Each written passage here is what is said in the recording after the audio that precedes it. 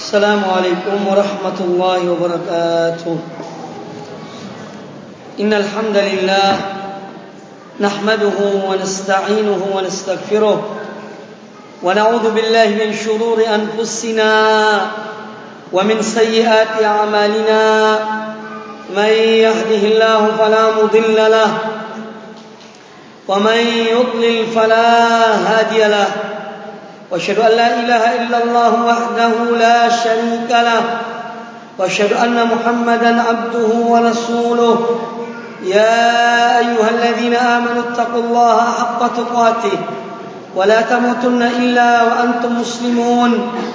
يا أيها الناس اتقوا ربكم الذي خلقكم من نفس واحدة وخلق منها زوجها وبث منهما رجالا كثيرا ونساء واتقوا الله الذي تساءلون به والأرحام إن الله كان عليكم رقيبا.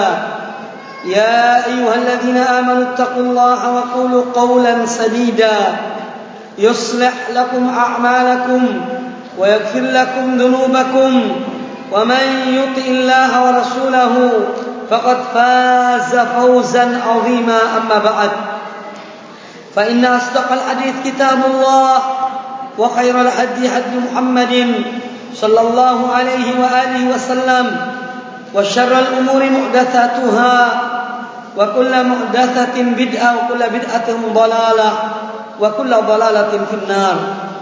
Kaum muslimin rahimakumullah dan kaum muslimat rahimakumullah, alhamdulillah pada kesempatan yang baik ini kita bertemu kembali di Islamic Center Mataram ini, dan mudah-mudahan pertemuan ini akan mendatangkan kepada kita rahmat dari Allah Subhanahu wa taala, dan semoga ini salah satu di antara majelis ilmu yang mendapatkan curahan rahmat, yang mendapatkan curahan keridhaan Allah Subhanahu wa taala.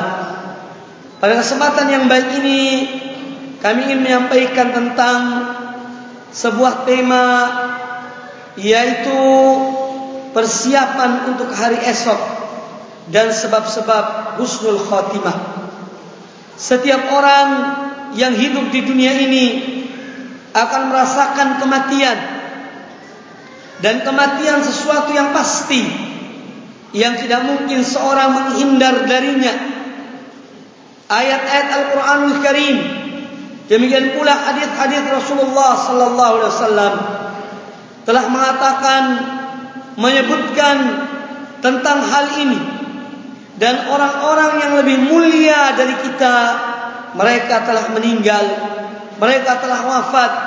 Para rasul, para anbiya, para ulama, dan orang-orang yang saleh yang telah mendahului kita, mereka orang-orang yang lebih mulia. Mereka telah merasakan kematian. Seandainya ada kekekalan dalam kehidupan ini, maka lebih utama mereka yang dikekalkan oleh Allah Subhanahu wa taala, karena mereka lebih bermanfaat. Mereka lebih bermanfaat bagi manusia dan bagi kemanusiaan yang hidup di dunia ini.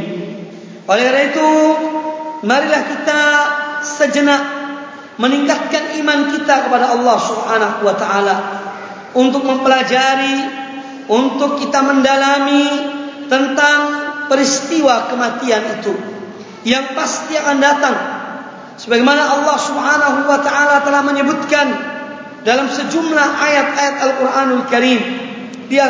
Di antaranya adalah surat Ali Imran ayat yang ke-185.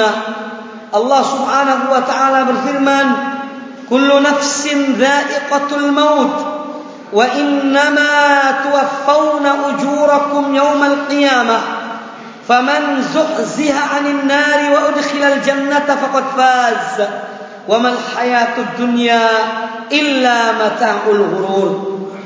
Tiap-tiap yang berjiwa pasti akan merasakan kematian, dan sungguhnya pada hari kiamat sajalah akan disempurnakan pahala kamu sekalian. Barang siapa yang dijauhkan, maka barang siapa yang dijauhkan dari azab api neraka dan dimasukkan ke dalam surga, maka sungguh ia telah beruntung. Sesungguhnya kehidupan dunia ini tidak lain hanyalah kesenangan yang memperdayakan. Di dalam ayat ini Allah Subhanahu wa taala dengan tegas dan dengan jelas mengatakan akan kematian setiap yang bernyawa, dari golongan jin maupun manusia, bahkan para malaikat dan yang lainnya yang memiliki nyawa akan merasakan kematian.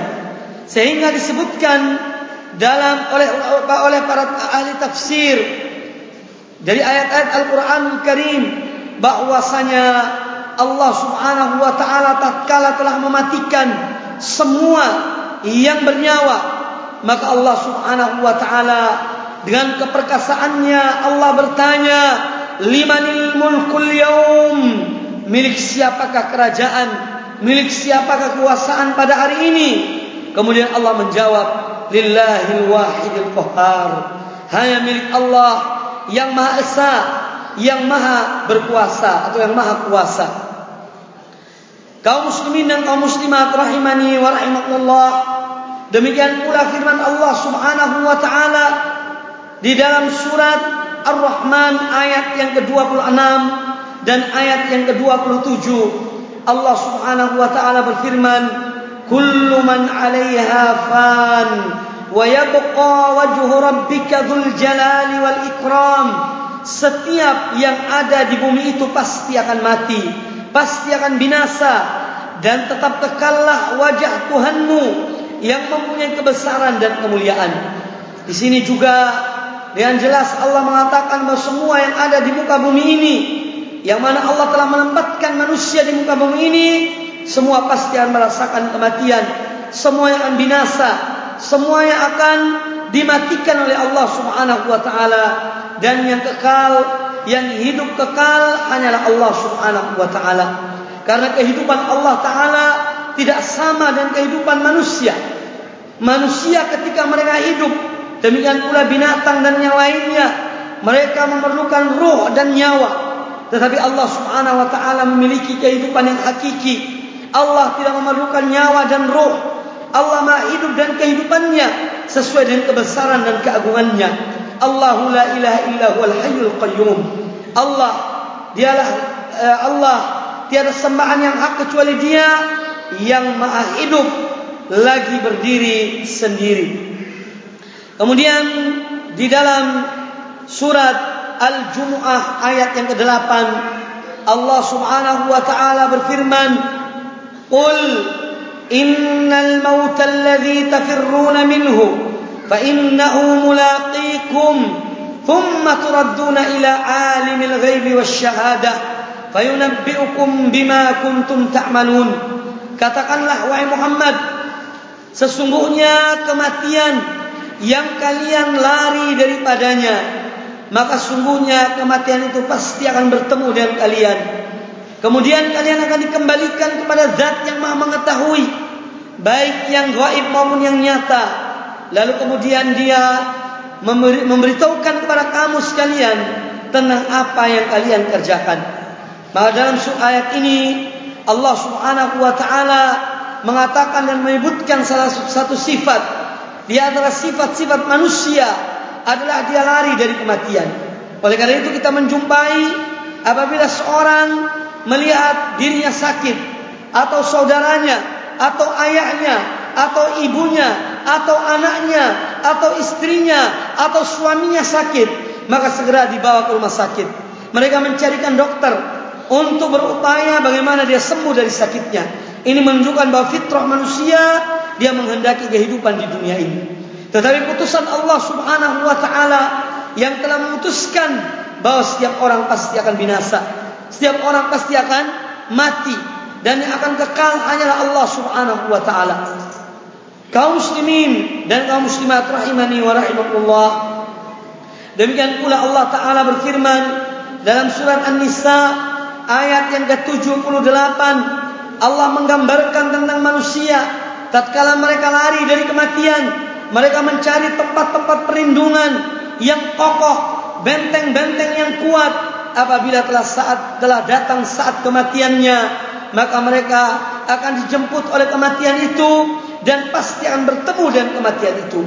Allah Ta'ala berfirman, "Aynama takunu yudrikkumul maut walau kuntum fi burujin musyayyadah." Dimanapun kamu berada, kematian akan mendapatkan kamu, kendati pun kamu berada dalam benteng yang tinggi lagi kokoh.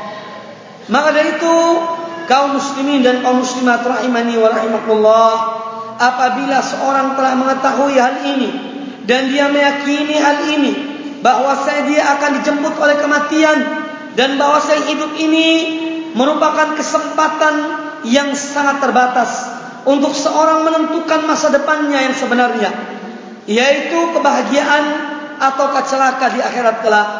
Maka hendaknya seorang benar-benar memanfaatkan kehidupan ini dengan sebaik-baiknya, mengisi kehidupan ini dengan iman dan takwa, mengisi kehidupan ini dengan amal soleh, mengisi kehidupan ini dengan amal-amal kebaikan, agar seorang tidak menyesal, agar seorang hamba yang beriman dia tidak menyesal ketika dia telah dipanggil oleh Allah Subhanahu wa taala.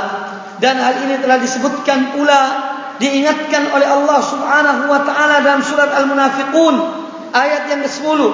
Allah Subhanahu wa taala berfirman, "Wa anfiqu mimma razaqnakum min qabli an ya'tiya ahadakumul maut fayaqula rabbi laula akhartani ila ajalin qarib fa'asaddaq wa akum minas salihin."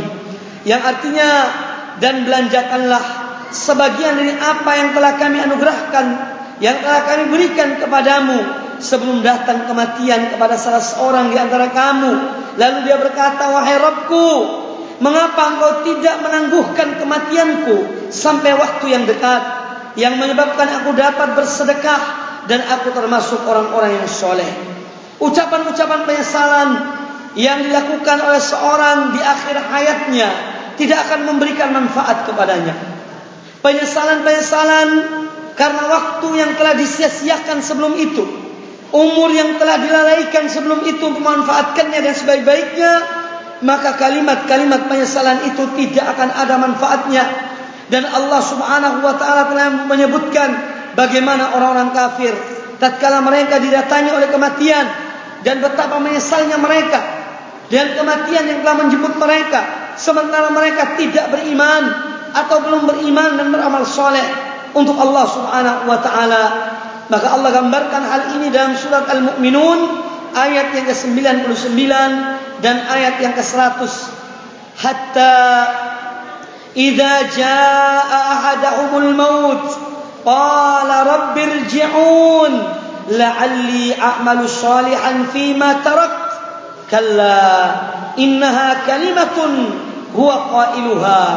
Demikianlah keadaan orang-orang kafir itu, hingga apabila datang kematian kepada salah seorang di antara mereka, maka dia berkata, "Wahai Rabbku, kembalikanlah aku ke dunia agar aku berbuat amal soleh yang dulu telah aku tinggalkan."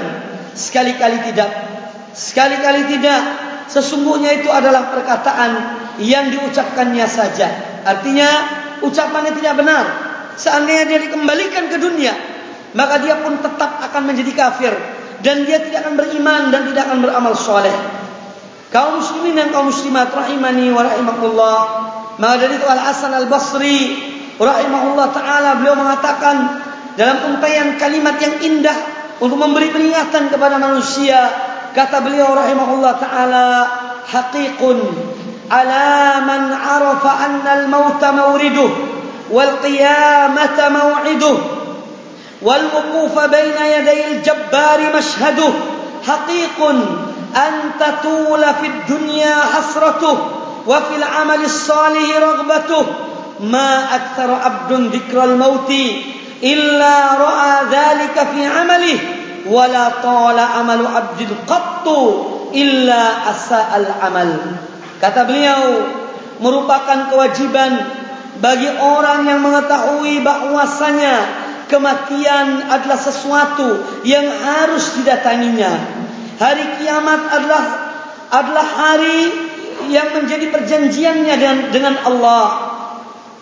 Demikian pula bahwa dia mengetahui bahwasanya dia akan menghadap Allah atau menghadap Allah sesuatu yang akan dijalaninya, maka merupakan kewajiban baginya untuk selalu bersedih dan panjang kesedihannya, dan hendaknya dia amal soleh menjadi amalan yang diminatinya.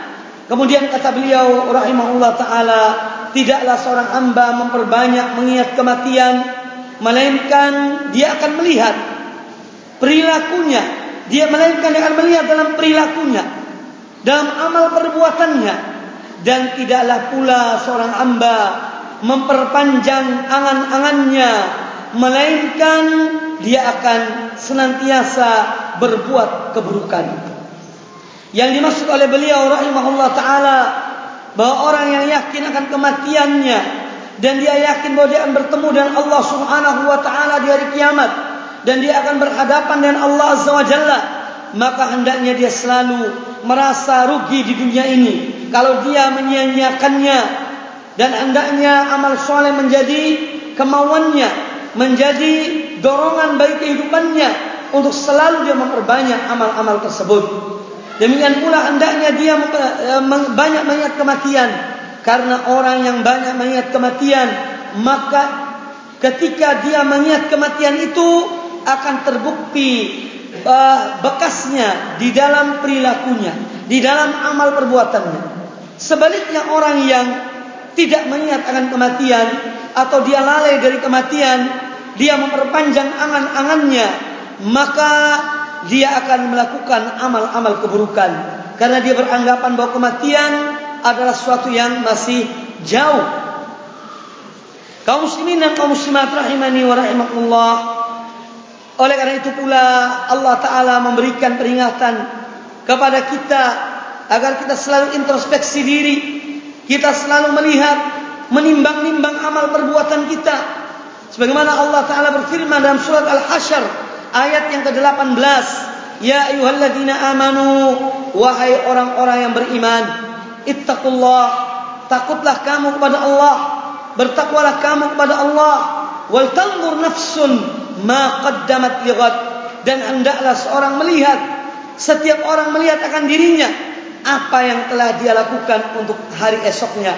Wattaqullah, dan bertakwalah kamu kepada Allah, innallaha khabirun bima ta'malun, sesungguhnya Allah Maha mengetahui apa yang kamu kerjakan. Al-Imam As-Sa'di rahimahullah ta'ala, ketika beliau menjelaskan tentang ayat ini, kata beliau, wa hadhil ayatul karimah, ayat yang mulia ini aslun fi muhasabatil abdi nafsah, merupakan dasar, merupakan dalil yang mendasari kewajiban seorang hamba untuk muhasabatun nafs, untuk menghitung-hitungkan dirinya, wa annahu yanbaghi lahu an yatafaqqadaha, dan merupakan satu hal yang sepatutnya dilakukan oleh hamba tersebut untuk dia memeriksa dirinya. Fa in ra'a zalalan tadarakahu bil iqla anhu wa taubatin nasuh, maka apabila dia melihat dalam dirinya dia banyak melakukan hal-hal yang menjadikan dia tergelincir dari jalan Allah, maka hendaknya dia segera mengejar keterlambatannya dan dia segera bertaubat pada Allah Subhanahu wa taala dengan taubat yang nasuh, taubat yang murni, taubat yang diikhlaskan semata-mata karena Allah Subhanahu wa taala dari semua dosa-dosanya. Wal i'rad 'anil asbabil musila ilaih, dan hendaknya dia berpaling dari setiap sebab yang menjadikan dia tergelincir dalam kehidupan ini.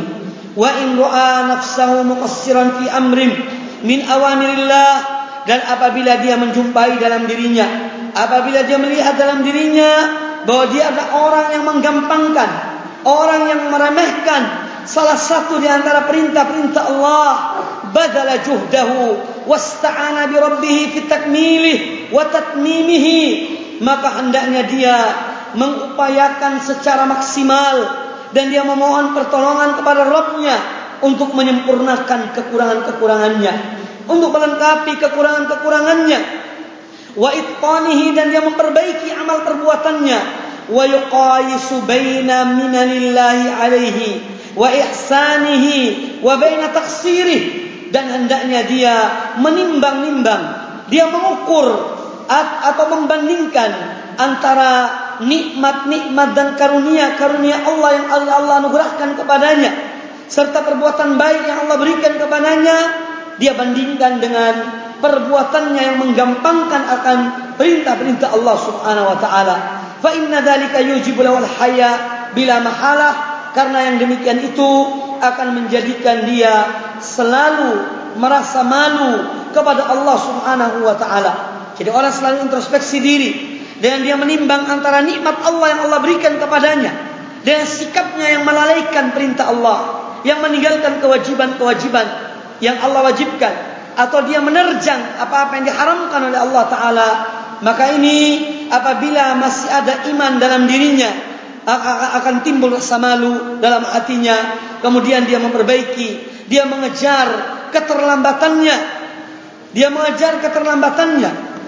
di dalam amal-amal perbuatan kebaikan yang telah ditinggalkannya dan digampangkannya. Adapun hadis-hadis Nabi sallallahu alaihi wasallam yang beliau ingatkan kepada kita akan kematian, dan agar kita senantiasa mengingat kematian dan mempersiapkan diri untuk kematian. Di antaranya adalah hadis Abdullah bin Umar radhiyallahu taala anhuma. Beliau berkata, "Kuntu ma'a Rasulillah sallallahu alaihi wasallam." Pernah aku bersama Rasulullah sallallahu alaihi wasallam. Faja'ahu rajulun minal ansari fasallama 'alan nabi sallallahu alaihi wasallam. Maka tiba-tiba datanglah seorang dari golongan Ansar, lalu dia mengucapkan salam kepada Nabi sallallahu alaihi wasallam. Tsumma qala, kemudian dia berkata, "Ya Rasulullah, wahai Rasulullah, ayyul mu'minina afdal?" Orang mukmin manakah yang paling utama? Orang mukmin manakah yang paling afdal? Qala ahsanuhum khuluqan. Kata beliau alaihi salatu wassalam, orang mukmin yang paling afdal adalah yang paling baik akhlaknya. Qala fa ayyul mu'minina akyas? Lalu orang itu bertanya, wahai Rasulullah, orang mukmin manakah yang paling cerdas? Qala aktsaruhum lil mauti dzikran. Kata beliau, orang yang paling banyak mengingat kematian. Wa ahsanuhum lima ba'dahu isti'dadan, dan orang yang paling baik di dalam mempersiapkan untuk kematiannya. Ulaikal akyas, itulah orang-orang yang cerdas. Hadisnya hadis diriwayatkan Imam Ibnu Majah, Al-Baihaqi, dan dihasankan oleh Imam Al-Albani rahmatullah alaih. Demikian pula sabda Nabi sallallahu alaihi wasallam yang menganjurkan seorang untuk memperbanyak berzikir atau mengingat akan kematian. Dan hadis Abdullah bin Abbas radhiyallahu taala anhuma yang menyebutkan tentang wasiat Nabi sallallahu alaihi wasallam. Beliau perintahkan kepada kita atau kepada umatnya, yaitu dengan sabdanya, "Igtanim khamsan qabla khamsin." Manfaatkanlah 5 perkara sebelum datang 5 perkara yang lain. Syababaka qabla haramika, masa mudamu sebelum datang masa tuamu. Wasihataka qabla saqamika, masa sehatmu sebelum datang masa sakitmu. Wa ghinaka qabla fakrika, dan gunakanlah, manfaatkanlah kekayaanmu sebelum datang kefakiranmu. Wa faraghaka qabla syughlik, dan manfaatkanlah waktu luangmu sebelum datang kesibukanmu.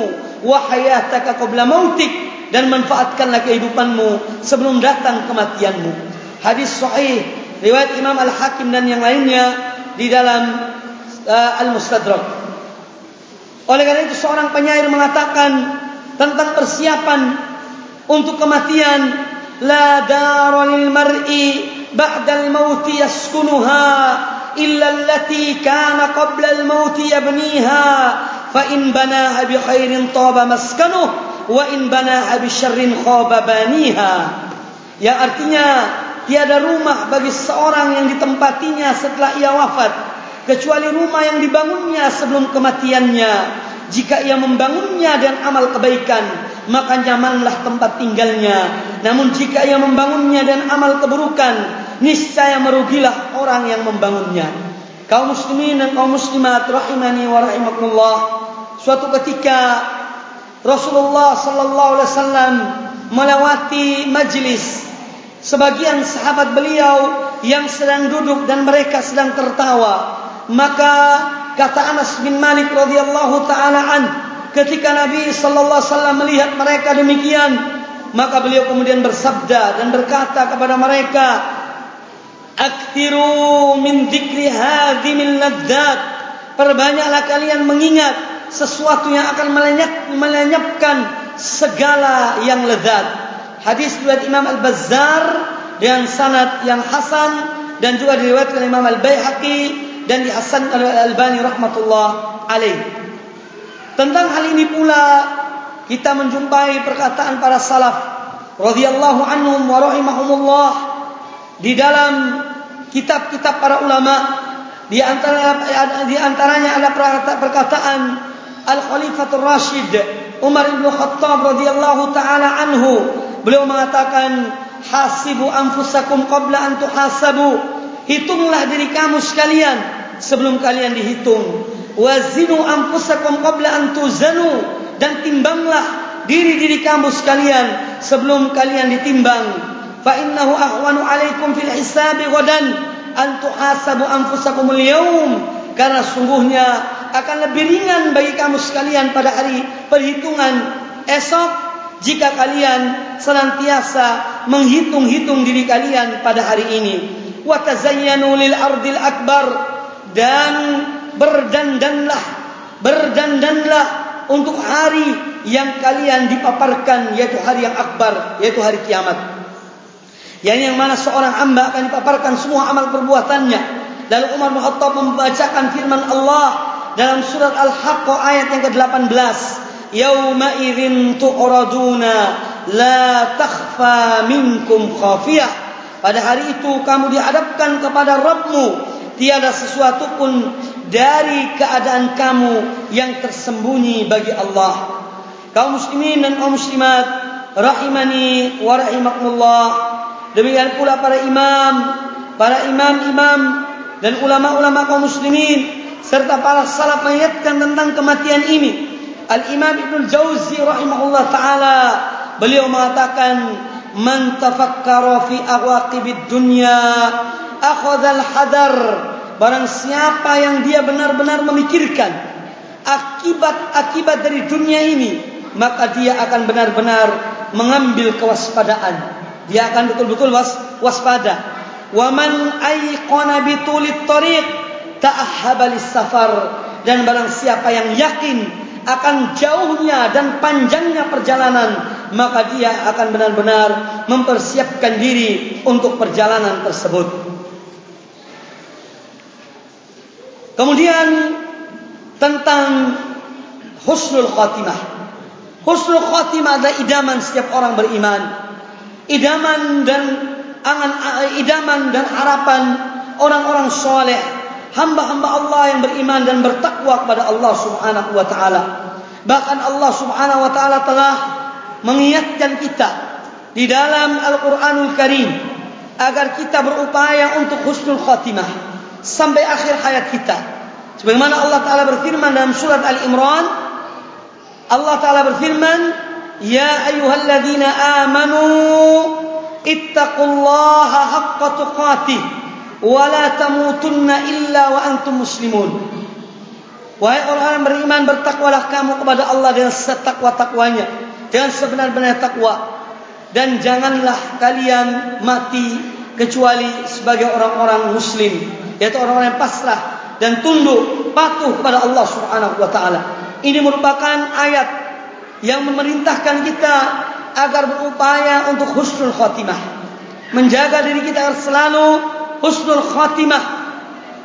Dan oleh karena itu dengan beramal soleh, dengan beriman dan amal soleh dan amal-amal kebaikan, maka ini salah satu di antara sebab yang menjadikan seorang mencapai husnul khatimah. Karena kemaksiatan yang dilakukan oleh seorang hamba tidak akan mencelakakan Allah Ta'ala. Demikian pula amal kebaikan yang dilakukan oleh seorang hamba tidak akan memberikan manfaat kepada Allah Subhanahu wa Ta'ala. Apa yang dilakukan oleh seorang hamba adalah kembali pada dirinya sendiri, bukan untuk Allah. Allah tidak mengambil manfaat dari amal kebaikan yang dilakukan oleh seorang hamba, sebagaimana bahwa amal keburukan yang dilakukan oleh seorang hamba tidak akan mencelakakan Allah Subhanahu wa taala. Allah taala berfirman dalam sebuah hadis qudsi yang diriwayatkan oleh Imam Muslim, "Ya ibadi, innakum lan tablughu durri fatadurruni wa lan tablughu naf'i fatanfa'uni." Wahai hamba-hambaku, sesungguhnya kalian tidak akan bisa untuk mencelakakan aku, lalu kalian mencelakakan aku, dan tidak akan bisa pula kalian memberi manfaat kepadaku sehingga kalian kemudian memberi manfaat kepadaku. Kemudian sebagaimana disebutkan oleh para ulama bahwasanya amal-amal yang soleh, amal-amal kebaikan adalah salah satu sebab bagi setiap kebaikan di dunia dan di akhirat. Dan semua amal kebaikan dilakukan oleh seorang hamba ini merupakan sebab dari kebaikan yang akan dicapainya di dunia dan di akhirat. Dan amal kebaikan yang paling utama yang mendasari amal-amal kebaikan yang lainnya adalah apa yang disebut dengan a'malul qulub. A'malul qulub yaitu amalan-amalan hati, berupa pengakuan kepada Allah Subhanahu wa taala akan tauhidnya, akan keesaannya. Demikian pula rasa takut dalam diri seorang hamba kepada Allah Subhanahu wa taala, cinta kepada Allah Subhanahu wa taala, al-inabah, kembali kepada Allah Subhanahu wa taala, dan semua amalan-amalan hati ini sebagai amalan-amalan soleh yang paling utama yang harus dimiliki oleh seorang mukmin. Karena dari amalan-amalan hati inilah akan terpancar pada amalan-amalan jawarih, pada amalan-amalan anggota badan yang lainnya, baik itu ucapan maupun perbuatan yang lainnya. Maka dari para ulama menyebutkan salah satu sebab utama seorang mendapatkan husnul khotimah adalah dengan dia memperbanyak amal, dengan dia meningkatkan amal-amal hatinya, a'mal al-qulub.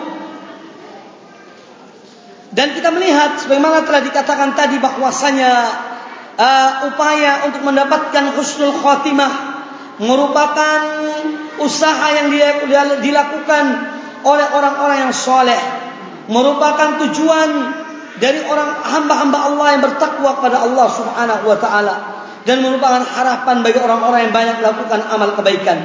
Dan ini telah disebutkan oleh Al-Quranul Karim dalam sejumlah ayat tentang para anbiya dan para rasul, bagaimana mereka berupaya untuk mereka husnul khotimah, agar mereka meninggal dalam keadaan yang baik, dalam keadaan iman kepada Allah Subhanahu wa taala, atau dalam keadaan beramal soleh, atau dalam keadaan yang lainnya sebagai tanda-tanda bagi suatu kematian yang baik.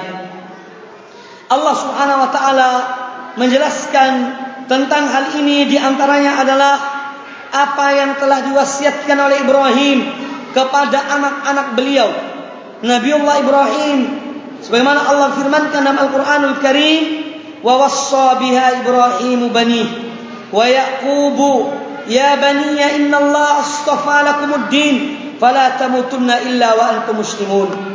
Dan Ibrahim telah mewasiatkan dengan kalimat itu, yaitu kalimat tauhid atau dengan millah Islamiyah, dengan agama Islam, tunduk dan patuh kepada Allah Ta'ala. Demikian pula Yaqub, kata Ibrahim, wahai anak-anakku, sesungguhnya Allah telah memilih bagi kamu sekalian agama, maka janganlah sekali-kali kamu mati melainkan dalam keadaan sebagai orang-orang muslim. Surat Al-Baqarah ayat yang ke-132. Demikian pula Allah mensifati ulul albab, orang-orang yang memiliki akal pikiran yang sehat, orang-orang yang memiliki kecerdasan. Mereka berdoa kepada Allah Subhanahu wa taala, sebagaimana Allah gambarkan tentang mereka dalam surat Ali Imran ayat yang ke-193. Tatkala mereka berdoa, Rabbana faghfir lana dhunubana wa kaffir 'anna sayyi'atina wa tawaffana ma'al abrar. Wahai Rabb kami, ampunilah akan dosa-dosa kami dan maafkanlah akan kesalahan-kesalahan kami, dan matikanlah kami, wafatkanlah kami bersama orang-orang yang berbuat kebaikan. Demikian pula doa orang-orang yang bertaubat kepada Allah Subhanahu wa taala dalam surat Al-A'raf ayat 126. Mereka berdoa kepada Allah taala, Rabbana afrigh alaina sabran, wahai Rabb kami anugerahkanlah, limpahkanlah kepada kami kesabaran, wa tawaffana muslimin, dan matikanlah kami dalam keadaan muslim, dalam keadaan tunduk dan patuh kepada Engkau ya Allah. Nah, ini menunjukkan bahwasanya husnul khotimah merupakan himmah, cita-cita, kemauan bagi orang-orang yang soleh, orang-orang yang takwa kepada Allah Subhanahu wa taala, dan yang menjadi pemimpin mereka adalah para anbiya dan para rasul, sebagaimana telah dijelaskan dalam ayat-ayat yang disebutkan tadi. Kemudian kita atau sebagai seorang hamba hendaknya dia merasa takut kepada Allah taala. Ketika Rasulullah SAW telah memberitahukan kepada kita akan hati Bani Adam yang selalu berbolak-balik, yang tidak tetap, maka ini merupakan peringatan, dan oleh karena itu hendaknya seorang berwaspada kalau Allah membalik hatinya kepada kekufuran atau kepada kemunafikan atau yang lainnya, wal iyadu billah, naudzubillahi min dzalik. Dari Abdullah bin Amr bin Al-As radhiyallahu anhuma, beliau mengatakan, sami'tu Rasulullah sallallahu alaihi wasallam yaqul, aku mendengar Rasulullah sallallahu alaihi wasallam beliau bersabda, inna quluba bani adama kullaha baina isba'aini min asabi'ir rahman ka qalbin wahidin yusarrifu haitsu syaa. Sesungguhnya hati-hati manusia semuanya berada di antara dua jari jemari Allah yang Maha Pengasih, seperti satu hati. Dia memalingkannya ke arah mana saja yang dikehendakinya. Kemudian Rasulullah sallallahu alaihi wasallam bersabda, Allahumma musarrifal qulub, sarrif qulubana ala ta'atika. Kemudian Nabi SAW berdoa kepada Allah Ta'ala, wahai Zat yang memalingkan hati-hati manusia, palingkanlah hati-hati kami agar senantiasa taat kepada Engkau. Nah, ini menunjukkan bahwa Nabi SAW mengajarkan kepada umatnya untuk berdoa kepada Allah Azza wa Jalla agar Allah tidak memalingkan hati mereka kepada kesesatan, kepada kemaksiatan, tetapi kepada ketaatan pada Allah Subhanahu wa taala.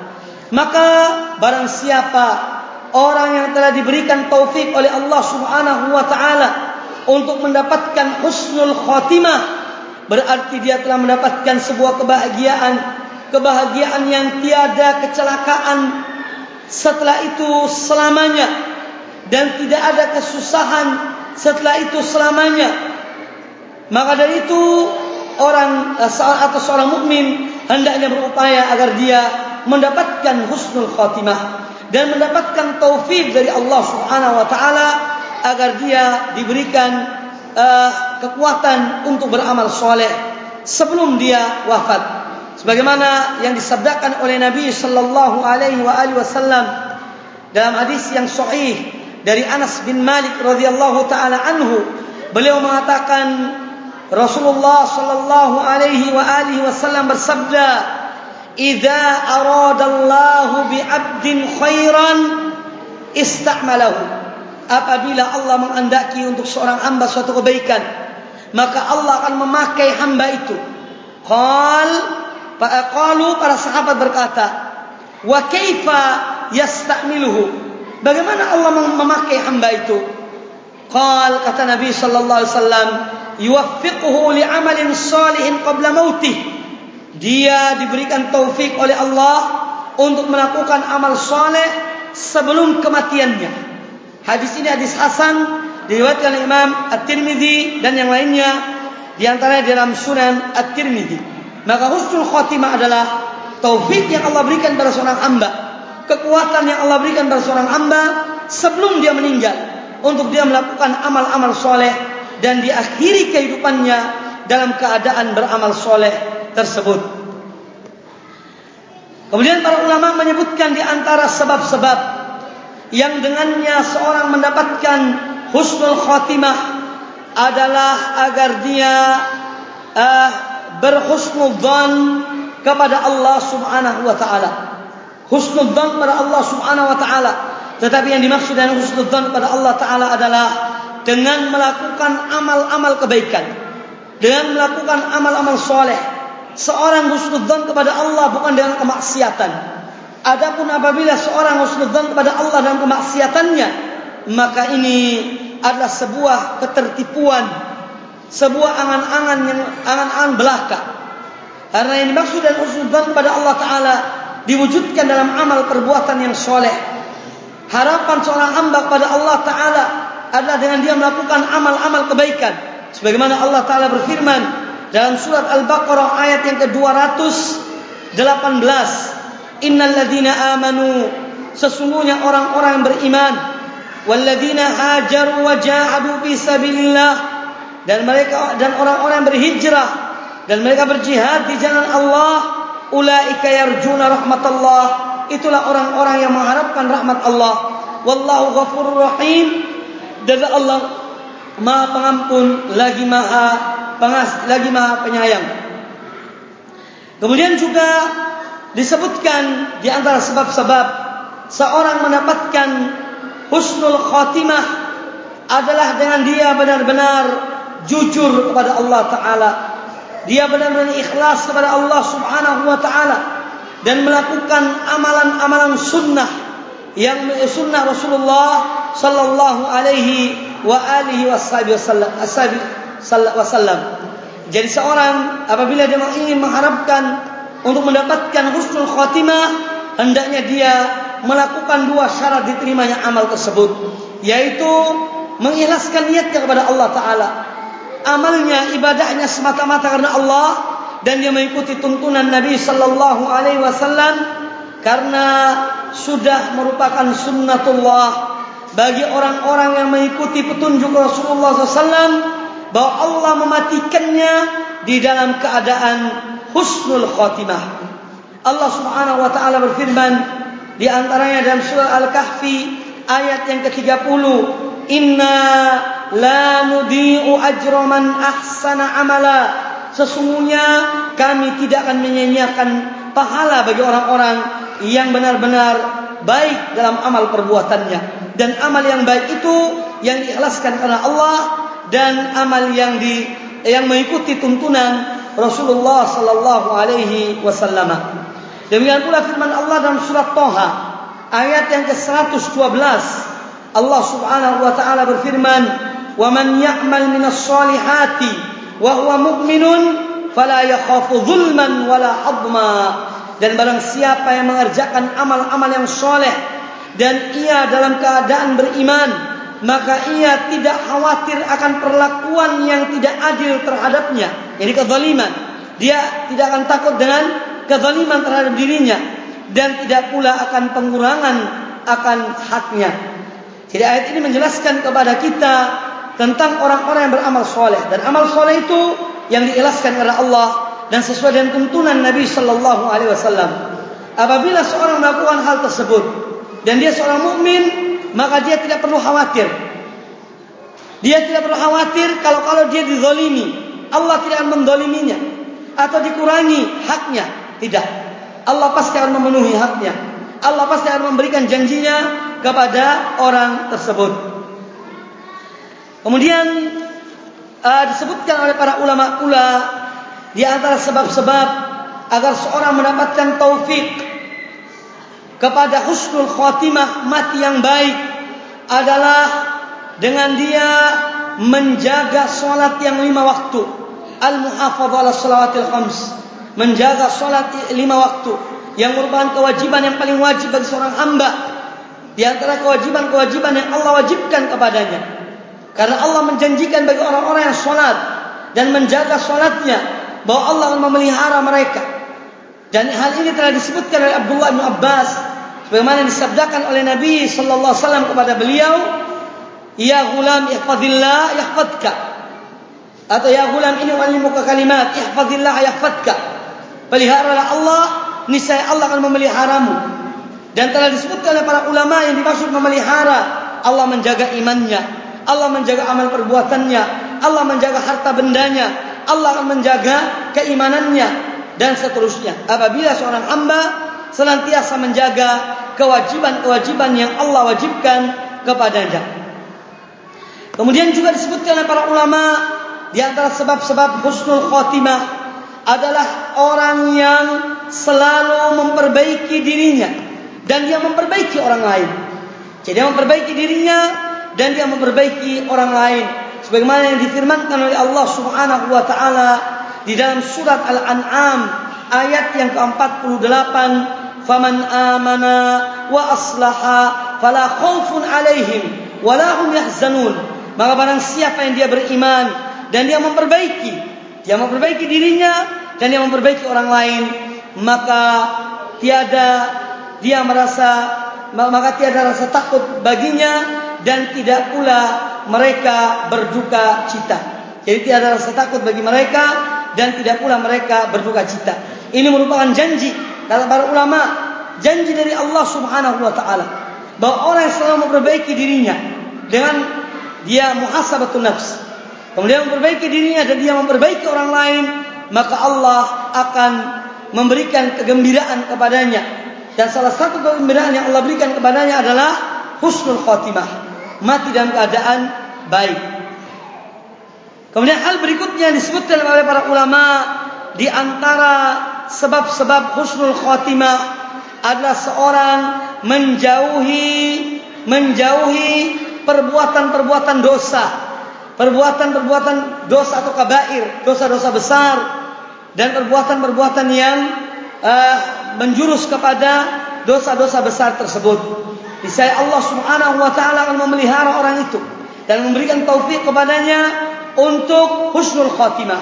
Adapun dalilnya adalah firman Allah Subhanahu wa taala di dalam surat An-Nisa ayat yang ke-31, "In tajtanibu kaba'ira ma tunhauna anhu nukaffir ankum sayyi'atikum wa nudkhilkum mudkhalan karima." Dan jika kamu menjauhi dosa-dosa besar, di antara dosa-dosa yang dilarang kamu mengerjakannya, niscaya kami hapus kesalahan-kesalahan kamu, yaitu dosa-dosa kamu yang kecil, dan kami akan masukkan kamu ke tempat yang mulia, yaitu surga. Dan seorang tidak akan masuk surga kalau dia dalam keadaan su'ul khotimah. Oleh karena itu para ulama menyimpulkan dari ayat ini bahwa dengan meninggalkan dosa-dosa besar, seorang akan dianugerahkan oleh Allah Subhanahu wa taala husnul khotimah dan akan dimasukkan ke dalam tempat masuk yang mulia, yaitu dalam surga Allah Subhanahu wa taala. Kemudian di antara sebab-sebab yang dengannya seorang mendapatkan husnul khotimah adalah luzum hadyin Nabi sallallahu alaihi wasallam.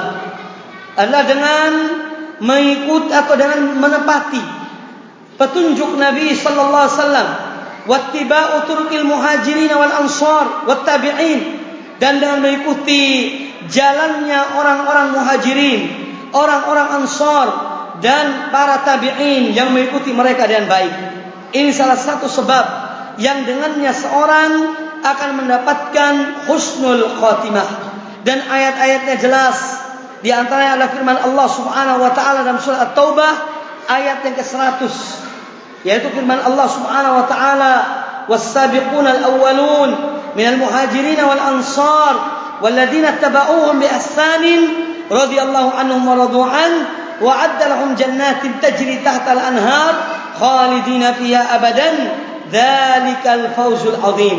Dan orang-orang terdahulu yang pertama-tama masuk Islam dari golongan muhajirin dan ansar, dan orang-orang yang mengikuti mereka dengan baik, Allah ridho pada mereka dan mereka ridho kepada Allah, dan Allah telah menyiapkan bagi mereka surga-surga yang mengalir di bawahnya sungai-sungai, mereka kekal di dalamnya selama-lamanya, dan itulah kemenangan yang besar.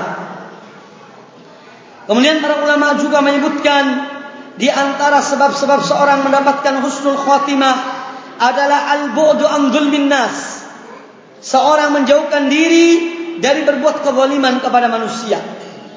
Karena perbuatan kezaliman kepada manusia dan melampaui batas kepada manusia dalam jiwa mereka, harta mereka, kehormatan mereka, ini akan mendapatkan su'ul khotimah. Karena orang yang selalu berbuat kezaliman kepada manusia, maka orang yang dizalimi itu akan berdoa kepada Allah Ta'ala. Dan doanya orang terzalimi tidak ada batas antara dia dengan Allah Subhanahu Wa Ta'ala. Oleh karena itu, para ulama menyebutkan di antara sebab-sebab seorang selamat dari su'ul khotimah dan yang mendapatkan husnul khotimah adalah dengan dia menjauhi perbuatan-perbuatan kezaliman atau menzalimi manusia dalam darah mereka, harta mereka, dan kehormatan-kehormatan mereka. Rasulullah SAW bersabda dalam beberapa hadis, di antaranya adalah hadis yang diriwayatkan oleh Imam Bukhari, wattaqi da'watal mazlum, dan hati-hatilah kamu, takutlah kamu dari permohonan atau doanya orang yang terzalimi. Fa innahu laysa bainaha wa bainallahi hijab. Karena sungguhnya tidak ada batas antara dia dan Allah. Tidak ada pembatas, tidak ada penghalang. Allah mengabulkan permohonan orang-orang yang terzalimi. Kemudian juga hadis yang diriwayatkan oleh Imam Abi Dawud, Imam Ahmad dan yang lainnya. Kata Nabi alaihi salatu wassalam, "Ma min dzambin asra'a min an yu'ajjilallahu uqubatahu min al-baghi wa qati'atir rahimi."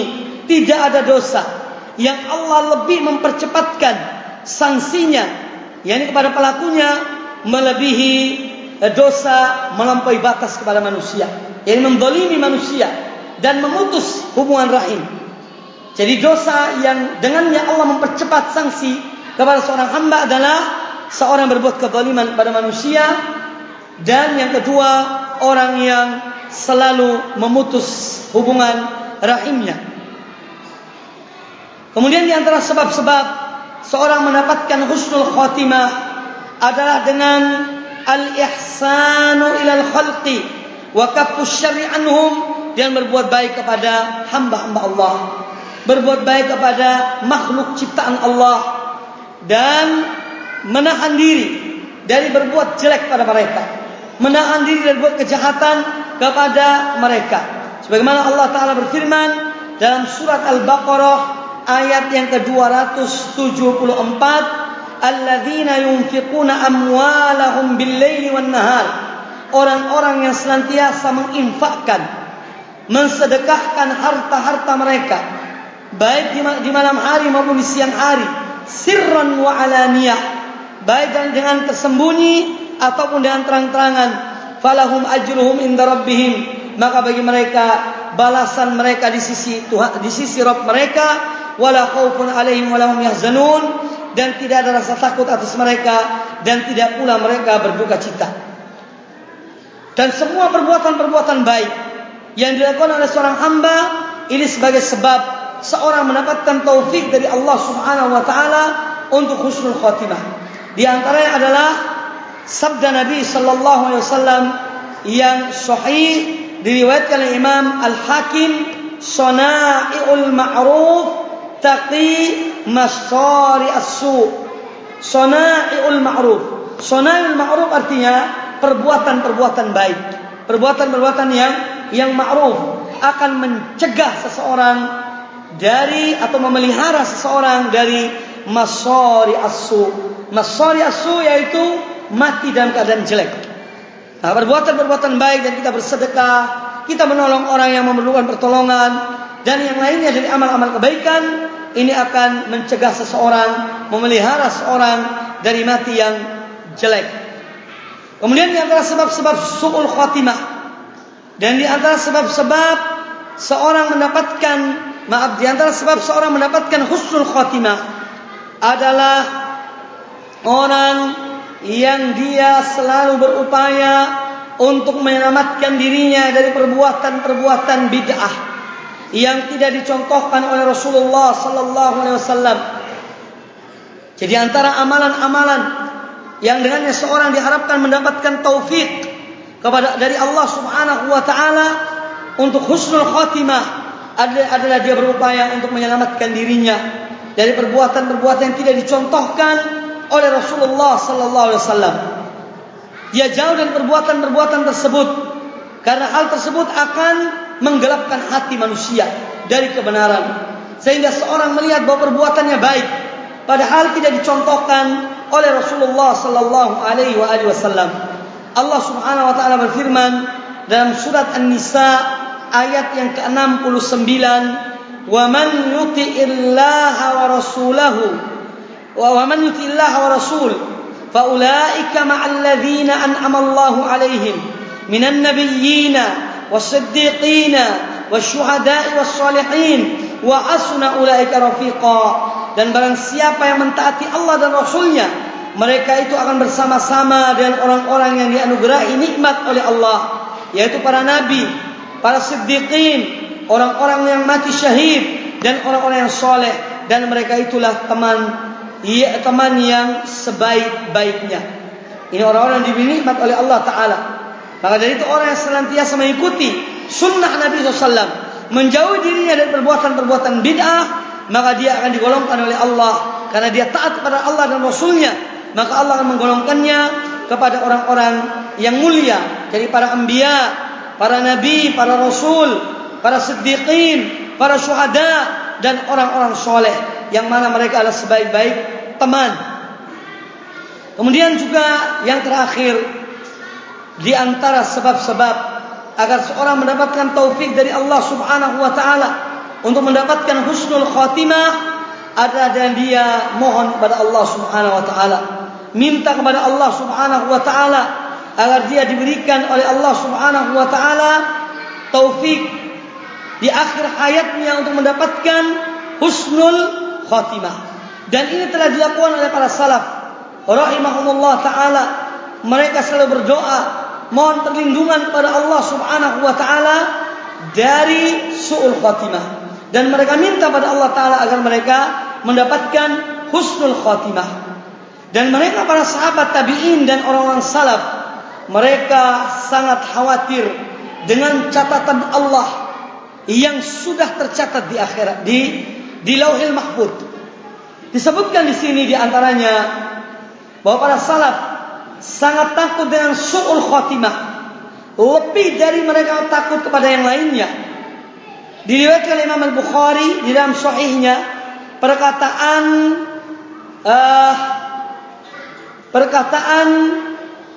Ibnu Abi